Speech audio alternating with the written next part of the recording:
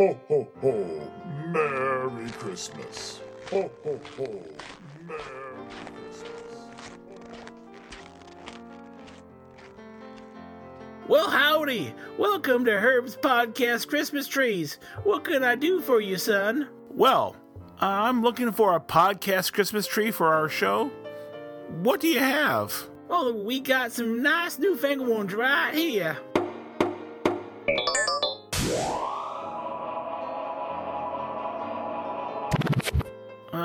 Yeah. Got anything more traditional? Well, let me see. How about this? Bit puny, isn't it? Well, put some lights on, some tinsel. Why, it'll be as pretty as a milkmaid's knee. Okay. I'll take it. Pleasure to do business with you, son. By the way, what's your podcast? Live from the internet. Gaming on the Frontier.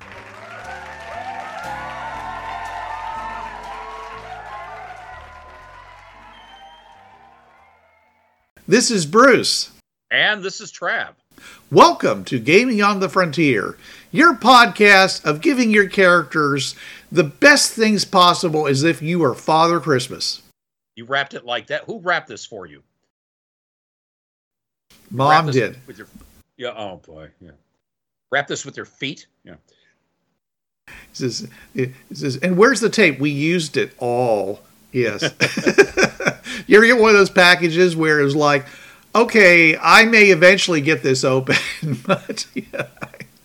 I have a funny story about that later. It happened to my sister. Anyways. Okay, welcome to Gaming on the Frontier. This week we are doing our Christmas episode, and we are talking about gifts, for, basically for the characters, and therefore for the player characters, because it's their characters, right? And we wanted to basically look at all the different tabletop RPGs that are out there and say what would be like the perfect gift to give, through whatever means necessary, whether it's, GM fiat, whether it's they find it as part of a quest, gods give it to you, whatever. The point is that they get it and they get to keep it. And what would be the most awesome thing for that character to get, and so there's going to be and I'm looking for like the Uber gift, but if you think that it makes a big difference between one type of character and another type of character, we can talk about it. Got another system you want to go to? Versatility, that was good. I like that. Yeah. Oh God, let's see. Let's try. We'll go back to Palladium with Rifts. I haven't played it, so yeah, I'm gonna just let you talk about it. Okay, for those of you who don't know about Rifts, post-apocalyptic 300, so like maybe the 2400s, basically World War III, limited nuclear exchange down in Central America. Deaths cause ley lines to flare. Ley lines cause destruction, causing more deaths. Ley lines, deaths. Und so weiter, on and on, ad infinitum. The Earth has changed. Rifts have opened all over. Beings from other realms have come in, and now humanity is trying to rebuild amidst all this. You have cyber tech. You have magic, psionics, superpowers, mecha, power armor. It's so basically everything. Yeah, it's a melting pot, and a lot of people have described it.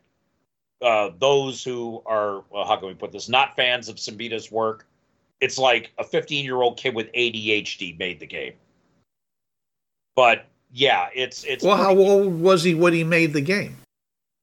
Like 18 or 19. I don't know if he has ADHD, but still, that's okay. Let me put it this way: that's one of the nicer complaints I've heard about Rifts over the past 30 years. I mean, I've played the game. I have almost all the books except for maybe the last few years. I mean, I got the one bookshelf that's full of all the Palladium stuff, so I really can't badmouth them. But these are the things I've heard. But basically, it is a post-apocalyptic melting pot. If you want to be something, you could be a mutated animal. You could be a dragon. You could be, yeah. I would say probably the biggest thing to have there, universal translator. Because of the fact you have all these alien races, you have all of these fantasy races, you have, and remember, there's no worldwide communications, satellite uplinks, and there's satellites that have since burned up and fallen to Earth and burned up, so there's no satellite communications at all. There's also like a particle field that keeps things from going out into space. Basically a nano field that just shreds anything that gets past a certain point. So you have all of these languages that have separated over 300 years. But you can still rift travel, and there's the iconic character in Rifts. Oh, God. Erin Tarn. And she rifts from all the places around the world in other dimensions.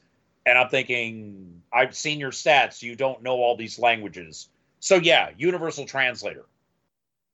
Because you're bouncing around from place to place, and let it build up let it go for about a minute. The person talks, and then it'll give you, okay, you can now communicate with this person because it now has a database. So yeah,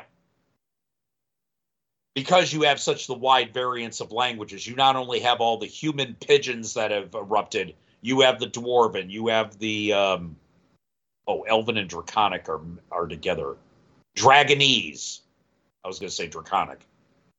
You've got Gobbly, which is a mixture of Orc, Goblin, and Giant, I think. And so, yeah, Universal Translator and Rifts would be the thing I'd want the most.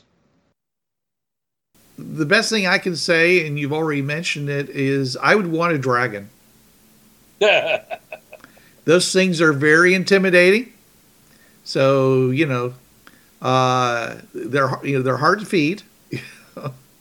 But like I said, you can fly up where people, get a good lay of the land. It's good for strategy. It's probably smarter than you are. Give you good advice. Oh yeah, even you can play a dragon hatchling in. Yeah, I didn't want to play a dragon. I wanted to have a dragon. Oh, okay, all right. Yeah, like an NPC. Yeah, okay, all right. Like a henchman. Oh no, if it were, you'd be the henchman. It would be fine. I will help you, human. Yeah. Yeah. Well, okay. I'm willing to them to be condescending. Then when I mentioned about J.P. Withers, he's very condescending. Well, yeah, he has a right to. Yeah. Yeah. Well, so do dragons. Yeah. So yeah. So I'd like that very much. Okay. So all right. Okay. I'm gonna pick Fringeworthy. Oh, okay. Which, for those of you who don't know what Fringeworthy is, it's a game of interdimensional exploration where every possible reality can exist in an alternate Earth. Yep. So you basically what you find in your game is basically what the GM decided to add in as a place you went to. So anything is really possible to give to people in Fringeworthy. The reality in which they're currently in may not support things like magic or other things, but it's usually a lot of really cool stuff, futuristic, ancient, whatever, forgotten knowledge and such can be available. So to me, I would like Supercar. If you've ever watched the Gary Anderson, was the first series he ever made. They used puppets. Okay, marionettes. Super Marionation, I believe. Super Marionation is what they called it. Yeah. It was called Supercar, and it was basically this car that was designed by the scientists, and it was flown by their pilot, who also owned the company, and his name was Mike Mercury. Anyways, this thing was amazing. I saw it, when I was very young, and I said, oh, man, I really want that. And if I was in Fringeworthy where such a thing is possible, that would definitely be something that I would want the GM to give to me, make available to me. It has air-breathing jet engines and retractable wings that allow it to fly, and also do vertical takeoff and landing. Oh, wow. Like an airplane, okay? It has retro rockets on the side to slow it in case it's going really, really fast or it needs to slow down real quick. And On land, it rode on a cushion of air rather than wheels. Okay.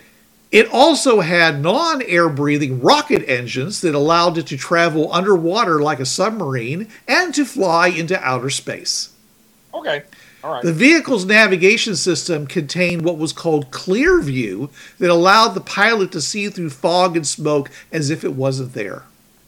So basically, it was like an augmented reality system. Okay. All right. Okay.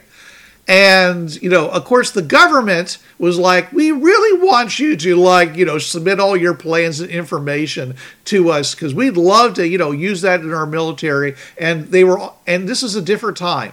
And they were like, well, yeah, we'd rather just keep it in-house. You guys, you stay with your aircraft carriers and jet planes and things like that. Supercar belongs to us. You can't have it. So it was like the scene in Iron Man 2 with Tony Stark in front of Gary Shandling. Yeah. Okay. Yeah. But I mean, because they basically said you can't have it.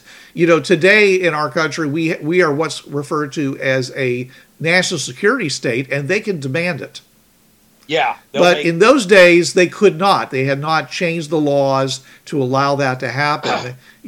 So the most they could do was like force you to give up your land so they could put a road over it. Eminent domain type stuff. Eminent domain, but they couldn't just go and take somebody's research under the name of national security. Yeah. So anyway, so they had this, so the government was always like, one of our rocket ships is in space and it's not answering. Could you fly up there and find out what's going on?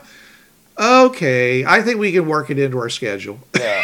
and so they would do all kinds of crazy things like that. So anyways, it was just like the perfect vehicle to have, and it's seated for, which is a nice grouping of adventures. And, it had like a retractable top, like in Speed Racer, the Mach 5. So it's a very cool thing, and if you have never seen it, I highly recommend. I'm sure there's got to be at least one episode on YouTube for you to check it out. So I would say go check that out, and I would love to have that, as a character in Fringe League. That'd be something cool, super cool. So what would you give as the Uber thing, and not a rainbow crystal? What would be the Uber item you would give to a character?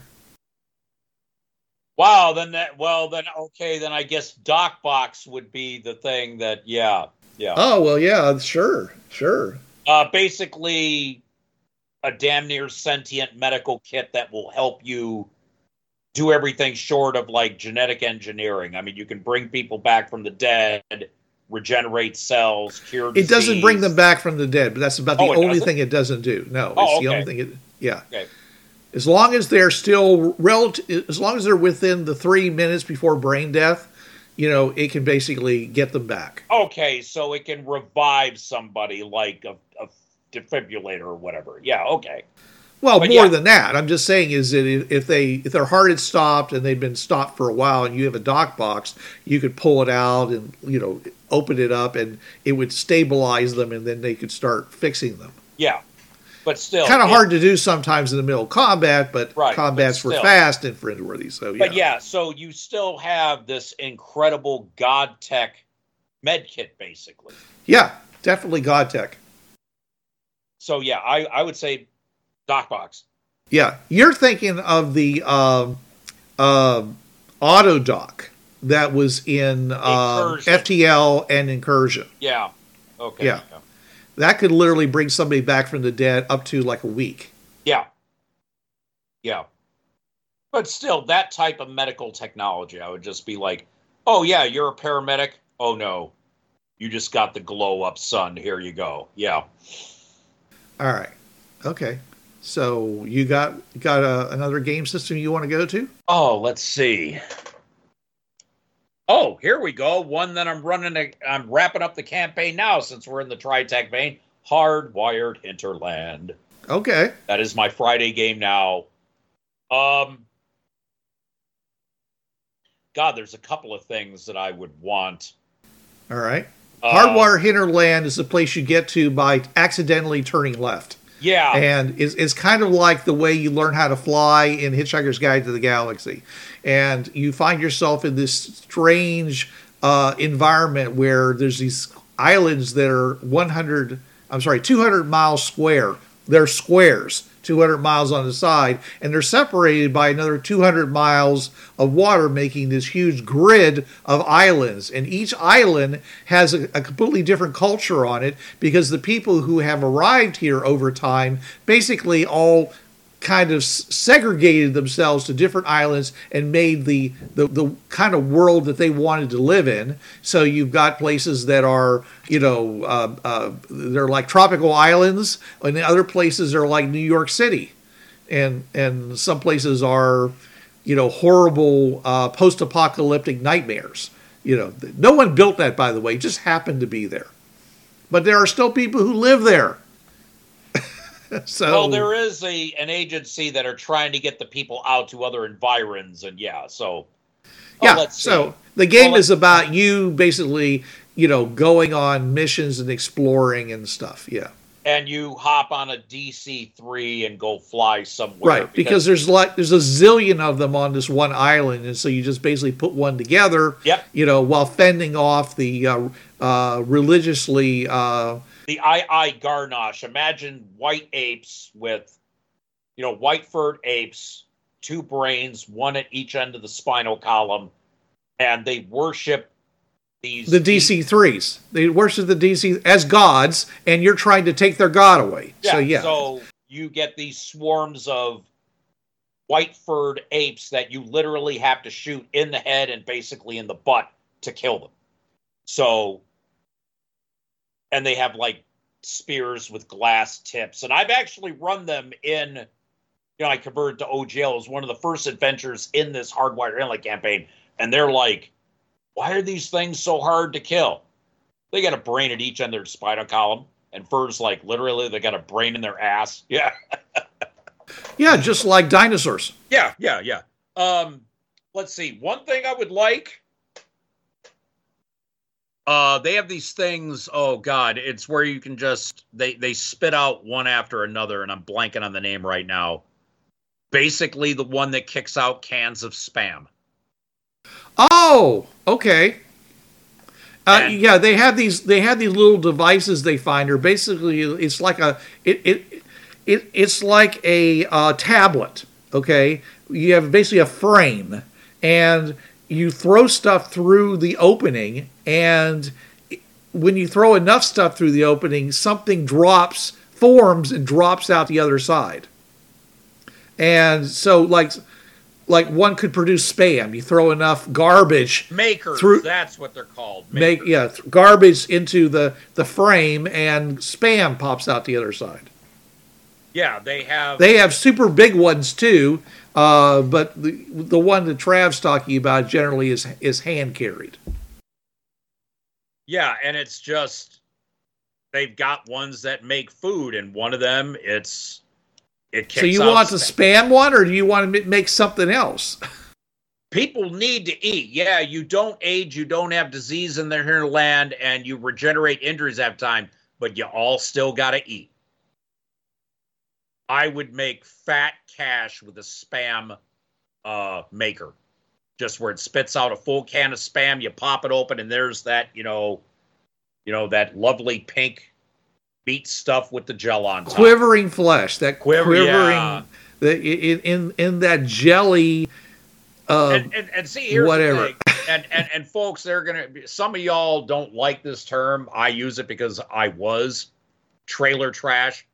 There ain't no shame in a couple of slices of fried spam in between hamburger buns with some mustard on it. You slam that spam down onto your skillet and fry it up. Throw a piece of Velveeta on it, and stick it on 2 pieces of toasted sliced bread with some Hunt's ketchup on it. Yeah. Oh no, I was just straight up no cheese, just 2 slices of fried spam and a hamburger bun, some mustard. I was good to go. Yeah. Yeah. So I've been there. Yeah. So no, what's that term, Bruce? The struggle was real. Yeah. The struggle was real. Right. Okay. But, Yeah. And another one. Oh, okay. Go ahead. No, just and it the NPC has it in my campaign, so it helps with as well.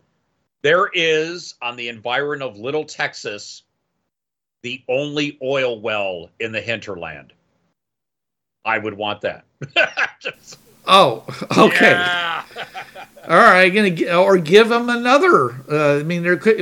Outside the known realm, there are more environs, Right, and maybe yeah. one of them has a well on it. Oh, yeah, sure. Yeah, when I made Okay. the one oil well, oh no. You would, because that's the source of all lubricants and stuff for all the DC3s. Excuse me. And the money would come. Either one of those, you would be a very wealthy man in short time. Yes. Or wealthy person. Let's put it that way. Yeah. All right. All right. So for me, okay, and I know that I'm kind of, you can see a pattern, which is I tend to go toward transportation. Okay. And so I even made these available. I tried to get Richard to incorporate it, but he just wouldn't do it. Okay, because he wanted, the DC3s to be, and they wanted it to be like a 1920, wing walking, wings over America thing, and nothing too high tech. Right. Okay. The biggest problem in the hinterland, and Trav just mentioned, is the fact that there is almost no petroleum. Yeah. Which is necessary in order to make airplane fuel. Yeah. All right. So what they did was that they retrofitted them to use alcohol engines or biodiesel. Yeah. Or no, what was the term they had for it? Gork. Yeah. Okay. Yeah. Okay. The problem is that has significantly less energy per quart or whatever. Yeah. So getting and the primary planes they're using are these DC-3s. They're big cargo planes. Yeah. How do you get a plane like that up off the runway? All right. And the way they did it is that there's a magical crystal. I use the word magic. It's not supposed to be magic. It's supposed to be science. But anyways, there is a crystal that when you put it into a cage in a certain way with certain magnets and electricity at a certain frequency, anything that is not grounded, all right, it's insulated, it will produce a electrical field. Everything inside of it is reduced in weight up to 90%. Yeah. Therefore, your DC-3 now is as light as styrofoam. Yeah. And a alcohol engine is more than capable of getting that to lift off, even carrying cargo. Yep. Okay? So, I said to myself, you don't need a DC-3. You just need a lightning crystal. And I said to myself, what if we took that armature or whatever, and we took a bunch of, and I put on a pair of hip waders, and I attached it to myself, and I turned it on. I would now weigh 1/10 of my normal weight. How high could I jump? How fast could I run? And if I used anything like little wings, or if I put springs on my feet, like they, you might see some people have used, for. He says, I wouldn't be able to. Obviously, I couldn't fly the 200 miles between environs, but I could kind of fly. All right, on this world with this thing, and I had, basically bad people using them as a kind of, troubleshooters. I mean, it's kind of like boarding type equipment, jumping from plane to plane, and doing, jumping over walls and attacking people, just springing around like grasshoppers. Okay, and the player characters had to fight against them, and not very effectively. Oh no, I could see because basically, let me look this up here. Give me a bit. I have to look up, because I know what it would do. It would be kind of like they were in 0G or very low gravity. Yeah, you're very low. Essentially, I was recreating the the jumping packs that were used in the original Buck Rogers. In the original Buck Rogers, they had a material called Inotron, which basically fell upwards. And what they would do is that they would carry on their backs a backpack full of this dense material that was being repelled by gravity and essentially negating their weight down to a pound or a few ounces. And that way they were able to make like 300-foot leaps. And they could jump up in the air 100 feet, and as long as they didn't run into something with their still the same amount of mass, actually double the mass in the case of Buck Rogers because you had that backpack full of stuff, in which case it was very ugly. You were golden. I mean, you could essentially you had mobile troops. It was like what they were supposed to be doing with the Rocketeer, except he was actually flying. But I'm just saying is so this thing was doable. It wasn't that hard to make, and it only took like a relatively small battery supply to keep it working. And I was like, and a very small lightening crystal, which is what it was used to make that thing work. Yeah. And I was like, why don't we do this? This is the coolest thing. I mean, yeah, sure, we need the DC-3, but we don't have to, we don't have to do it like that. And if you jump off of a plane with 90% of your weight gone, you can almost float down to the ground. Okay. It takes a very small. I mean, you literally can squirrel suit it all the way down to the ground. I would use for the rules then if I were to, let's say, and even though the game is wrapping up, let's say I use it just for something in the game while I'm still running it. I would just do the low gravity rules. Characters can jump twice as high and as far, and can lift twice as much. Movement speed is unaffected. Each range increment for ranged weapons is doubled. Creatures that fall within an area would fall like that. 1d6 points of damage for every 20 feet fallen. I don't know. See, you've basically got 50%. But what if it was 90? It'd be a lot less. Oh no, a lot more. I would use the no gravity rules then. Just Yeah. But even then, tent lifting. Just multiply everything by 10. Yeah. Range increments. I mean, you can't go over and knock a door in. You can't go over and pick up a. You can pick up a rock if you were. You can't pick up a rock because it would be. You'd have to get like a rubber sheet under it to isolate it so it would be electrically neutral. Then you could lift up a rock, a big rock like that. But I'm just saying I'd have to amend these rules a little. But basically, as far as your movement goes, you'd be bounding all over the place, and I could see my people on the Friday game trying to get these people if they had light. Well, have fun with it, Trav. Thank you. It's my gift to you. Thank you, sir. Yeah, happy holidays. Thank you. They tried to catch these guys. They literally ran away from them faster than they could travel. They were trying to chase them in cars and motorcycles, and they were going faster than they were over broken ground, of course. Yeah. Because they're going over broken ground because the roads suck, and these guys are literally leaping and bounding before they know they're gone. So, yeah. Anyways, so that's what I would do in Hardwire Hinterland because, I'm always big in favor of using the unique characteristics that are in a game system, in a game world, because then you feel like you're really leveraging the environment in a way rather than just doing something that would work anywhere. So, yeah. Okay. All right. So you did Hardwire Hinterland. Let's go over to FTL 2448, which is basically the equivalent technology of Babylon 5. As a matter of fact, in many regards, I mean, Richard, of course, being prescient, wrote a game that essentially was Babylon 5 20, 30 years before Babylon 5 ever existed. Yeah.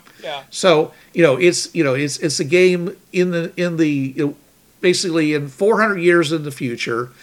Technology is understandable. It is, progressed the way you thought. There are big structures like space stations in space. People are traveling faster than light, but you still feel like the technology isn't like magic like it is on Star Trek. Yeah.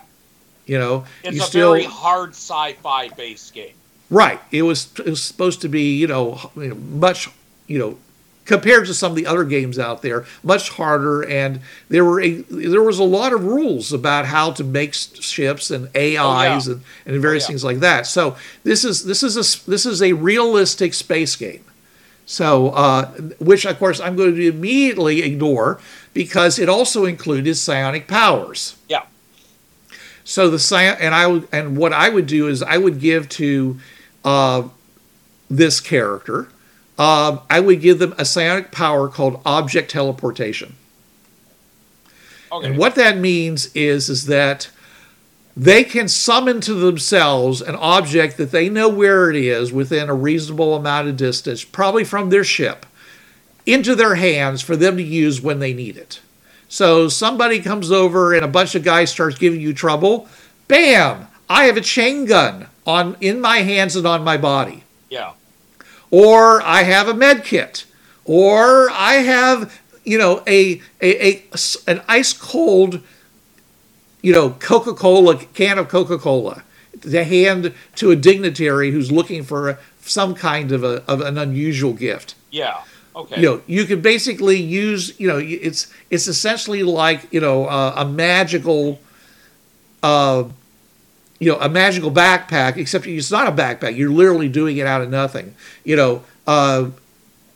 Where you reach in, you pull out the things you want. Okay, you just basically summon it, whatever you need into your hands when you need it. It's object teleportation, and that's the psychic power I would give to somebody in the game. And I say that because I know that somebody who was running a game of FTL 2048, they gave that to somebody and he was awesome with it. As now here's the thing. You would really have to be a good GM and say, okay, would this be something that would be on the ship or in your quarters or in a supply locker somewhere? If so, they'd have to have a list of items. Yep. Okay. Yeah. Unless it's common, in which case, Right. I mean, if you're looking for a bottle of Jack Daniels and it's over there behind the bar, right, it's in my hand. Yeah. Right. Yeah. I can summon that because I can see it. Yep. But if you can't see it, it has to be something that you know where it is. It has to be within a reasonable amount of range. You're not sucking it up from the planetary surface. I could see where you get in a fight and you thought something was somewhere on the ship and you come back, you're limping. All right, who moved my gun? You look like crap. What happened to you? Well, I wouldn't have looked like crap if somebody hadn't moved my gun. Well, someone goes and runs in and tries to grab a piece of equipment that you have. They're like, "Where's this?" "Oh, it's right here." Yeah. And they look at you. You took it, didn't you? Yeah. Your point. Yeah. And I didn't even have to touch it. Yeah. Yeah. I needed it. So did I. Yeah. Yeah. Well, we all do, don't we? Yeah. He's definitely the wrong person when there's only one of something. Oh yeah, but no, also the perfect thief.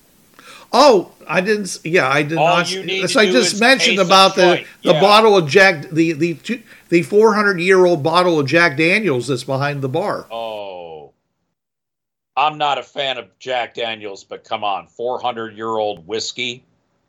It's like that phrase Harry Morgan said in MASH, there wouldn't be enough O's in smooth. Yeah. Okay, let's see. Okay, so what would you give somebody in FTL 2448?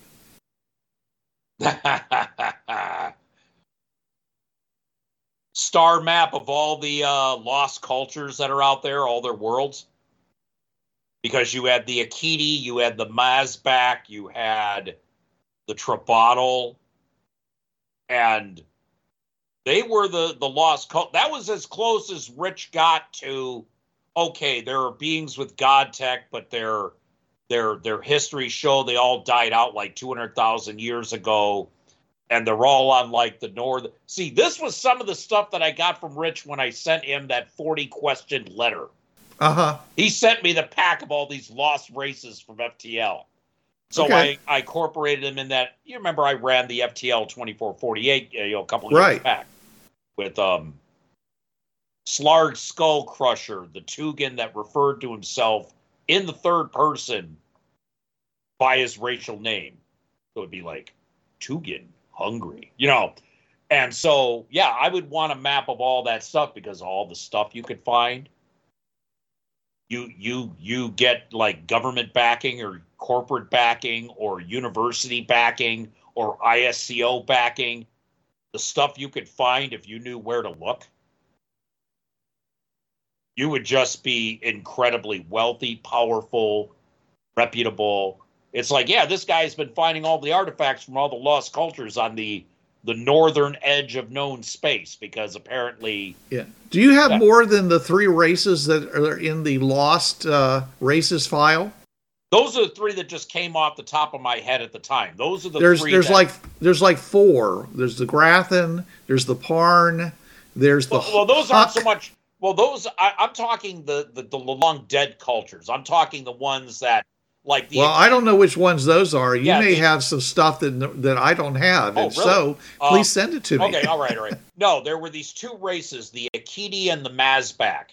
The Akiti were, I think, the insectoid ones, maybe about 4.5 feet tall. Then you had the Mazbak, who were kind of like the Fritzians, kind of tall, thin, and they were kind of looking like grays.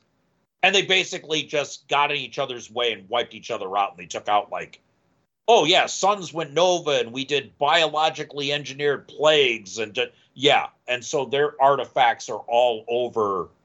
And I want to say the northern edge of known space in the FTL is more toward the core of the Milky Way.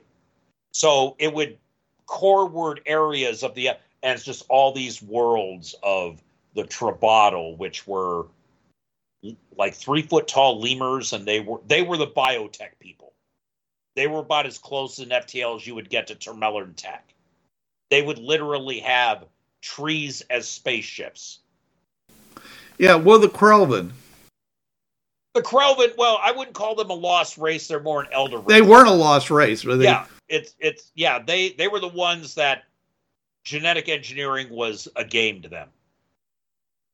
And often, yeah, you can go to a Krelvin and get genetically engineered, but don't mind the tentacle coming out of your chest or the extra tail or the third eye. All I wanted was photosynthetic hair. Yeah, but you look better this way. Yeah, that third eye, you see better. You saw it better in the mirror. I hate you. Yeah. Nobody wants to date me now. Yeah, right. Yeah. And even the people who are into that third eye stuff are looking at me going, no. Yeah. No, I would want the map to all of those lost races worlds and just look. Yeah.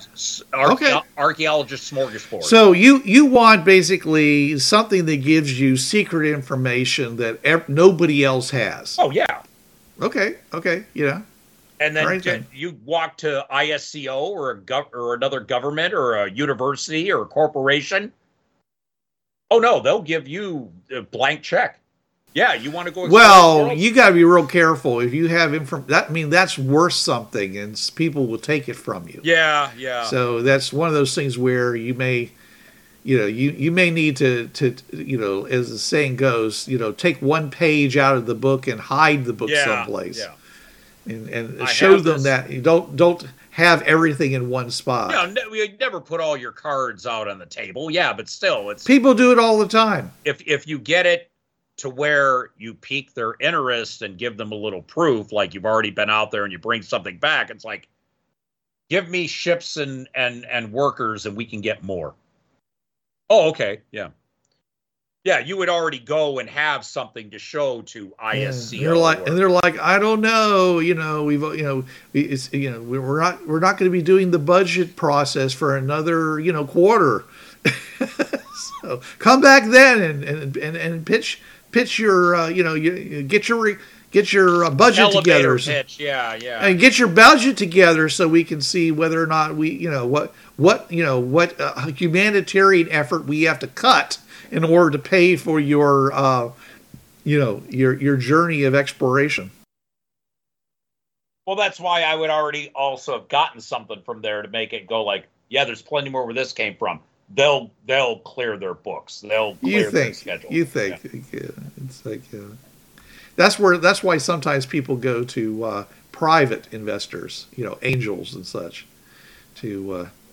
because those people have money to spend.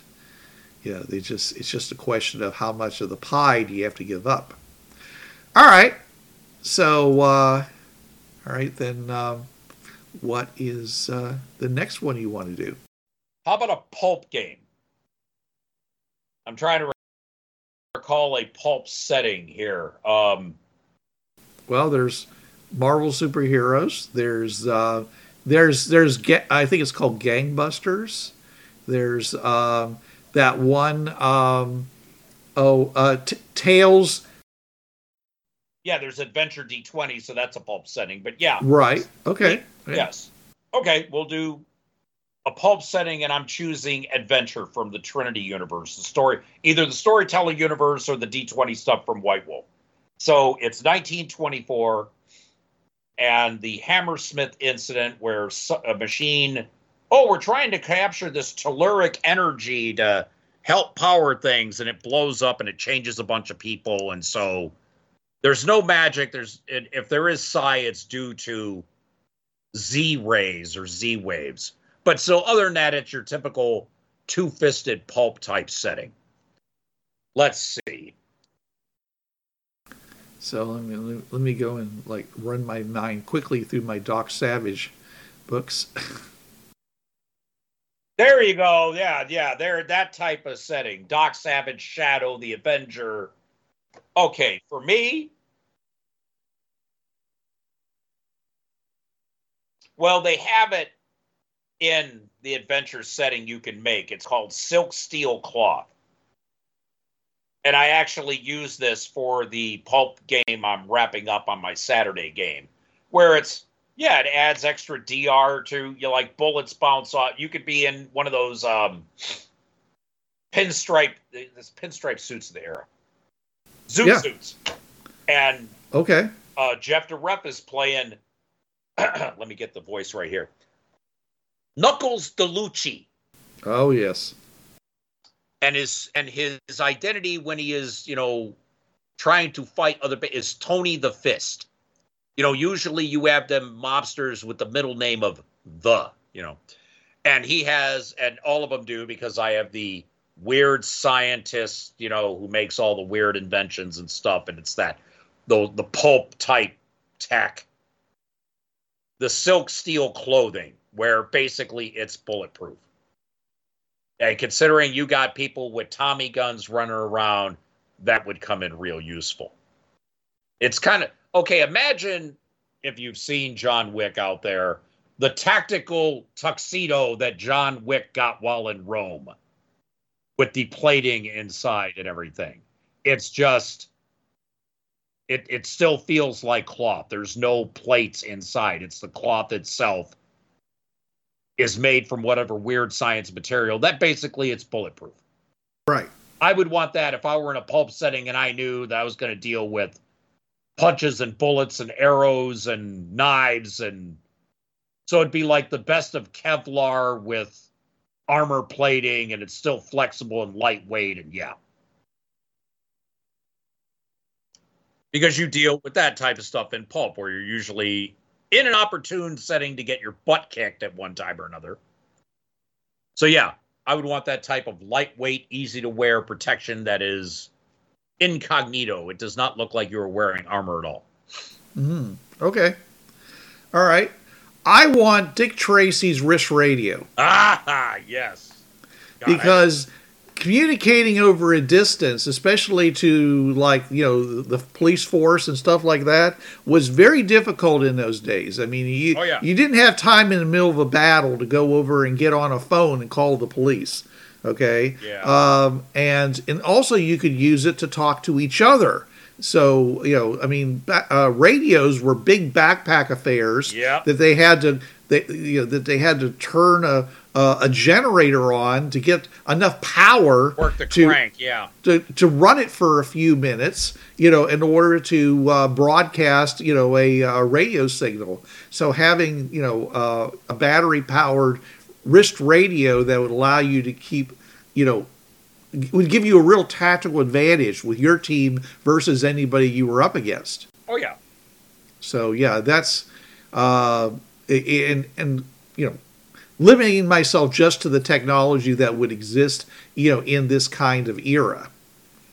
That would be one of the number one things that I would want, because having grown up reading Dick Tracy and seeing his wrist radio turn into the television, which now, of course, we all have on our phone, and doing FaceTime or Zoom or whatever, or Skype, what you're doing now. It was back then. It was considered an amazing, futuristic technology. Oh yeah. So yeah, definitely that. Okay. All right. I'm going to go to Marvel superheroes. All right. And I know you're not a fan of the phase rip system. You told me this before, but still, Marvel superheroes. I'm sorry, that was one of the games I cut my teeth on with my original group. Right. Yeah. Well, the only thing I had against Marvel superheroes was the fact that when it was first released, they didn't give you any rules for making your own superheroes. I mean, they did.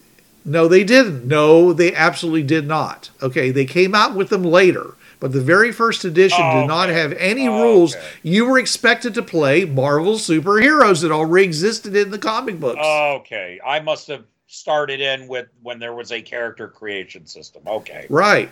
And so that was, and I was like, having played Champions already, I was really shocked when I couldn't do this. Okay. And and obviously, yes, you could have done it, but I mean, you would have to do all the heavy lifting yourself. Okay. And as a new GM, it was hard. It was hard enough to learn a new system when you've spent all of your available brain power learning the D&D system, which was very complicated. First edition and second edition, a whole lot of disparate tables, all being used to run this. And now I got this new system, and I want to, so anyways, but I always felt that the symbiote got a bad deal. Okay, because it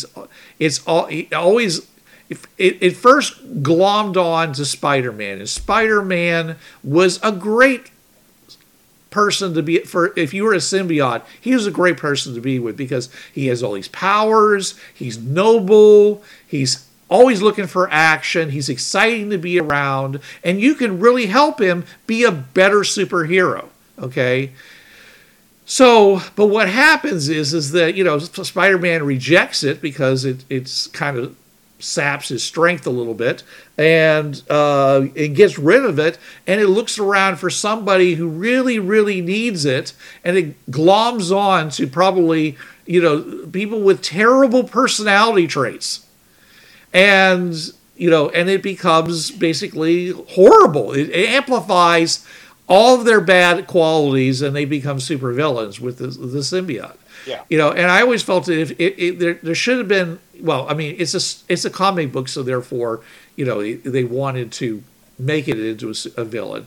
They've changed it quite a bit, in the movies, where it's actually from another planet, and it's a race all its own, and blah blah blah. Yeah. So, anyways, it's. It has a very distinct personality. It talks to Eddie Brock, and so forth. And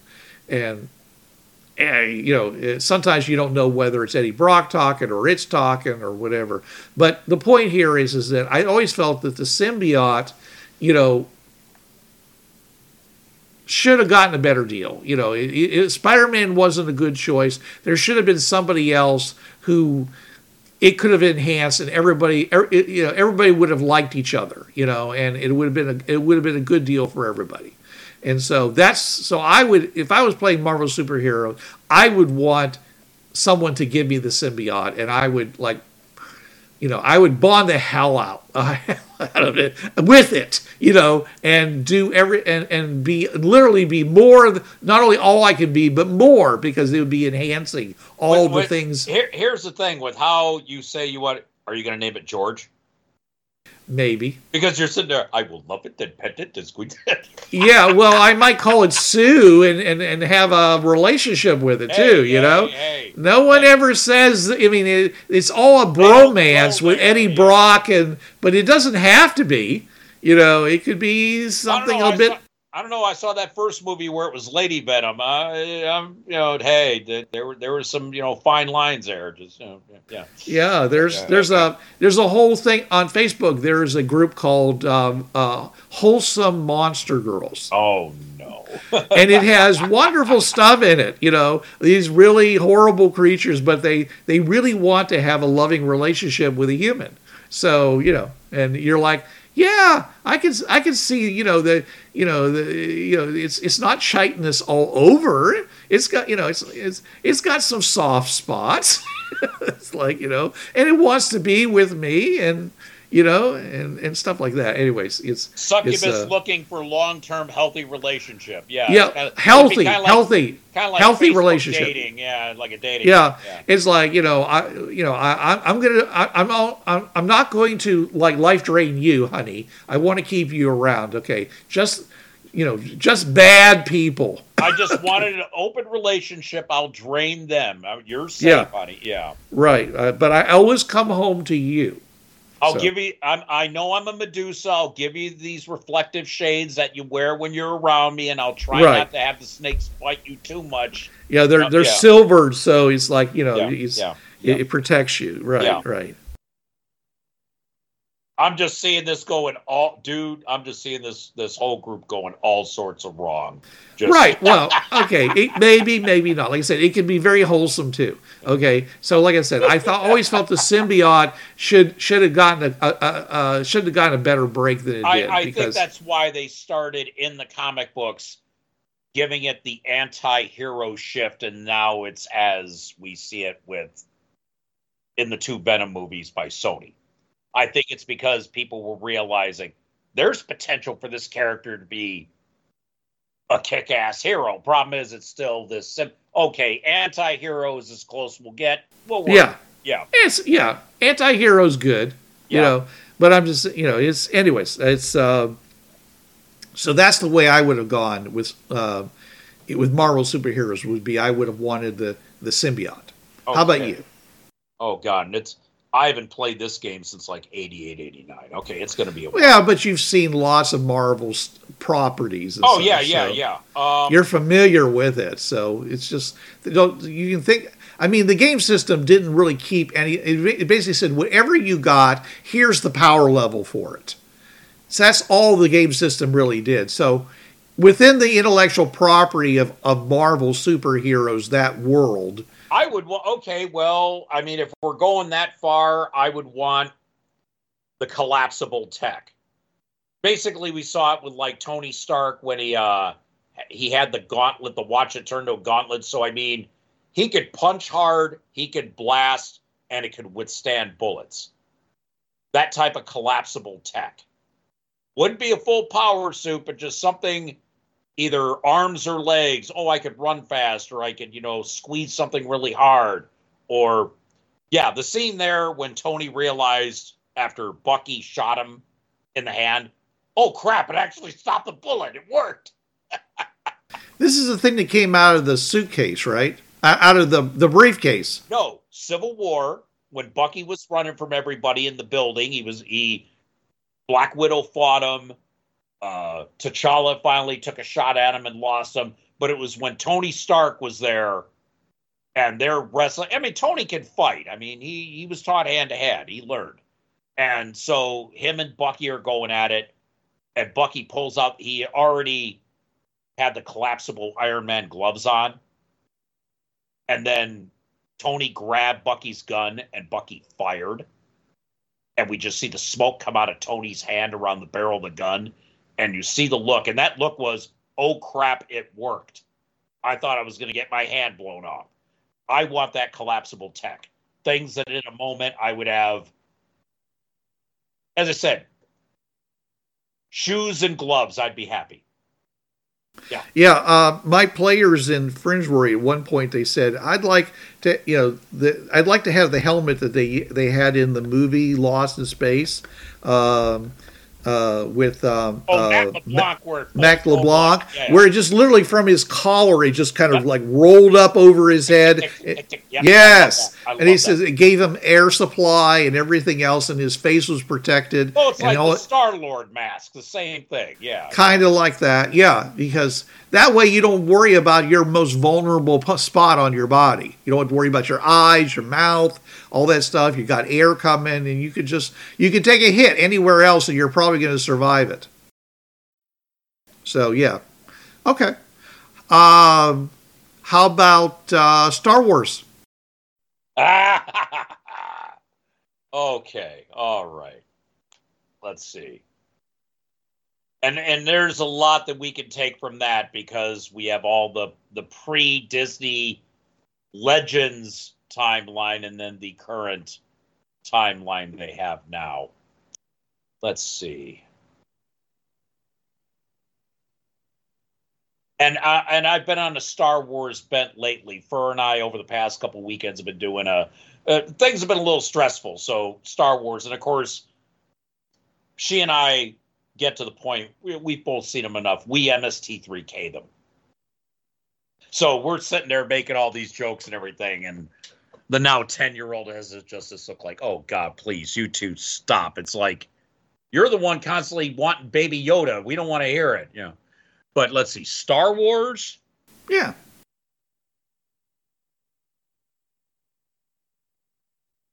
I don't know. If I was in the Star Wars universe, I would, and they don't have them a lot. They had them in, like, you know, the prequel era. They didn't have them a lot once the Empire kicked in. I like the starfighters that had the rings that you hooked into that gave you hyperspace. And then when you get to your system, you just detach the starfighter, go to the world, do what you have to, come back, hook up, you're out of the system. That's a very nice thing. Because Obi-Wan had that when he went to episode 2. What was it? The water planet with the clones. Kamino. Well, yeah, I don't remember the name of the planet, but he was basically, you know, following up on the Trade Federation. Yeah. So yeah, it just I would want a starfighter with the hyperspace ring attachment. Easy travel and just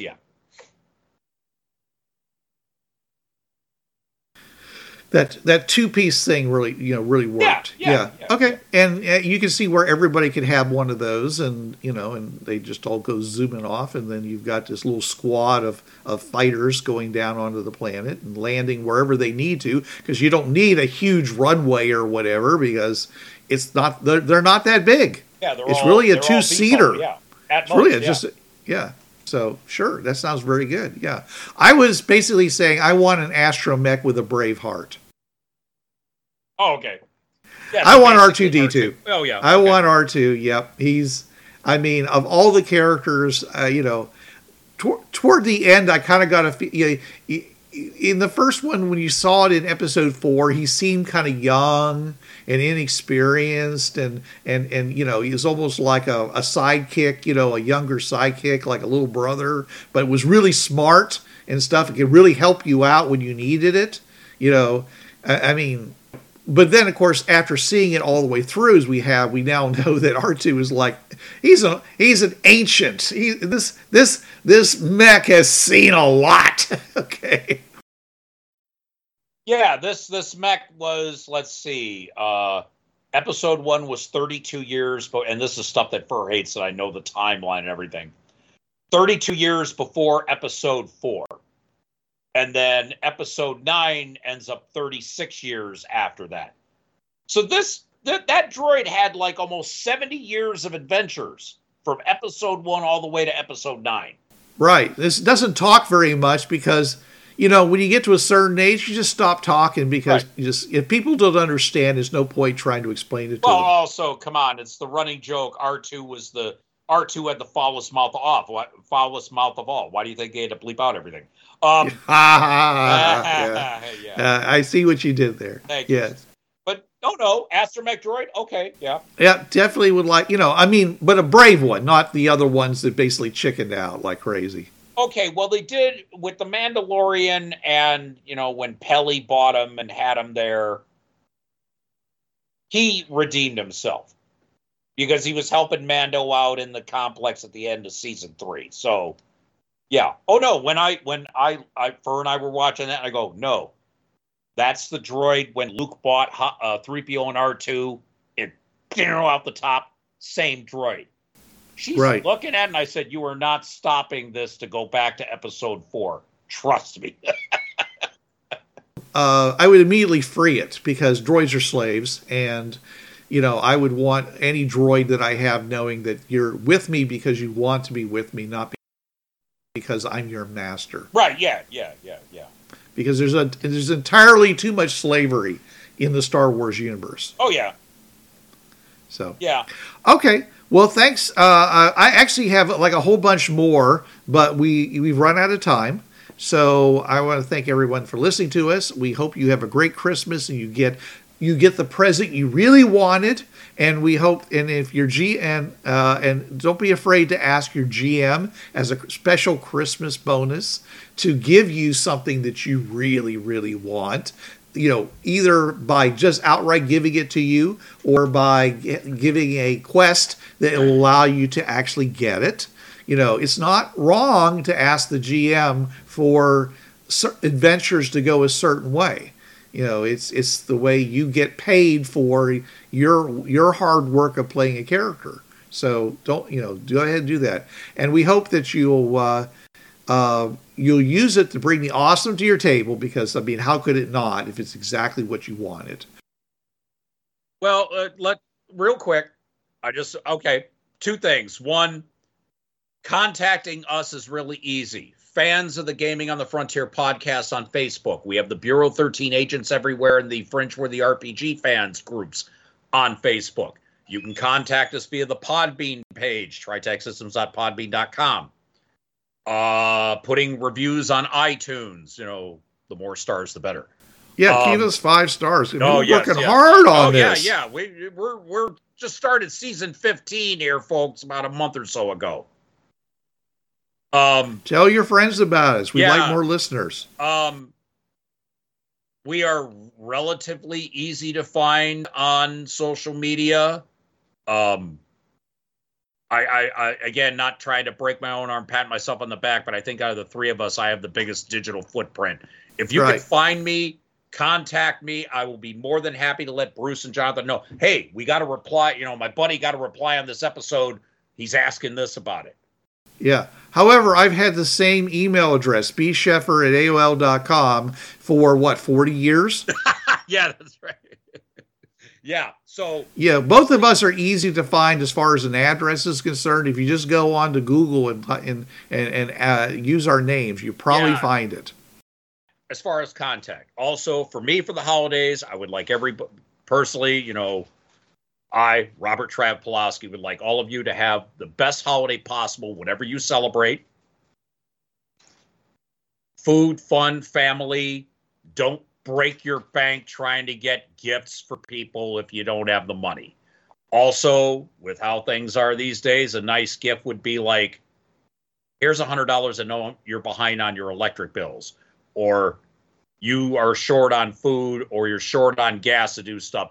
Those are acceptable gifts to people, but we're supposed to be good all year round, but just really ramp it up this time of year. There are a lot of people out there who they're going to need it. So just spread the love, folks. It's the holiday season. Yeah. Hold your friends close and your family closer. Okay. That's not how I know the phrase, but okay. Yeah. And we will see you in the new year, and let's make it awesome. So we'll have more for you next week, but you'll have to wait until then. This is Bruce Sheffer saying there are a million worlds out there, so go explore them. And this is Trav. There's a reason why it's called gaming. It's for having fun. Gaming on the Frontier podcast is wholly owned by its hosts. It is released under the Creative Commons 3.0 license. No commercial reproduction and any use of any element of the podcast must be attributed to the Gaming on the Frontier podcast.